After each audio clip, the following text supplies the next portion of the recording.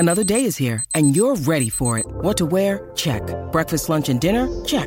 Planning for what's next and how to save for it? That's where Bank of America can help.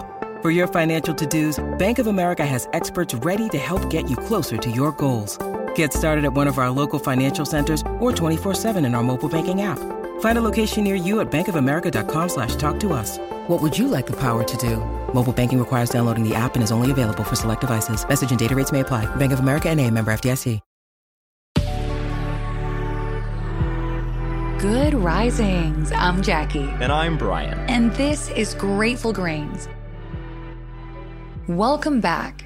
We are on our final day of our week on getting better sleep. On Monday, we talked about the role fitness plays in sleep. Tuesday, we discussed nutrition. Wednesday, we covered consistency.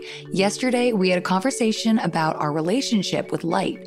And today, we are talking about comfort and clear-mindedness. By the time we lay down to go to sleep, the last thing we want to be dealing with is racing thoughts, anxiety, or stress. We've spent entire weeks on Grateful Grains talking about the ways we can combat stress.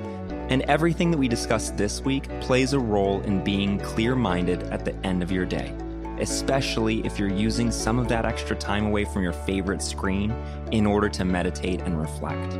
If you find yourself victim of those subconscious thoughts echoing in your mind, remember that voice isn't your own. That voice belongs to what Eckhart Tolle calls the pain body. It's also known as the trauma brain and the overly concerned friend. Remember, it's an entity totally separate from us. It's made up of all of our perceived failures, our upsets, our traumas. The way we combat that voice, as we discussed many times here on Grateful Grains, is with gratitude. So again, we call that voice into the forefront of our minds and we begin bashing it with the gratitude stick. We begin to reflect on all the things in our lives that we're grateful for.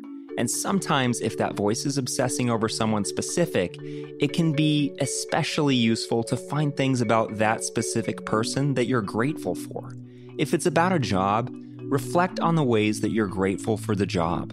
Or if you know it's time for a change, consider all your talent, your courage. Think on those things in life which you've overcome and how strong you are as a result. It's a surefire way to quiet that nagging voice. Now, as far as comfort goes, the ball's really in your court. We're just suggesting that you get to know what makes you comfortable and do that.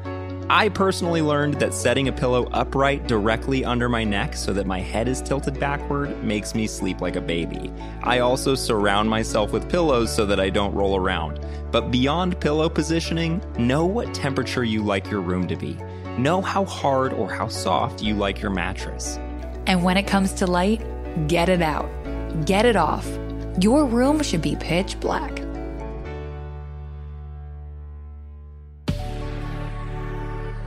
Remember, we love hearing from you. If you'd like to share, we welcome you to comment or message us to the Good Risings Instagram page at Good Risings. And you can find me at B McMuffin.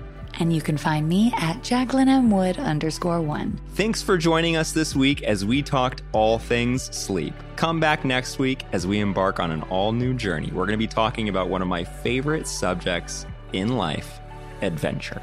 Until then, remember, a better tomorrow starts with today. Good Risings is presented by Cavalry Audio.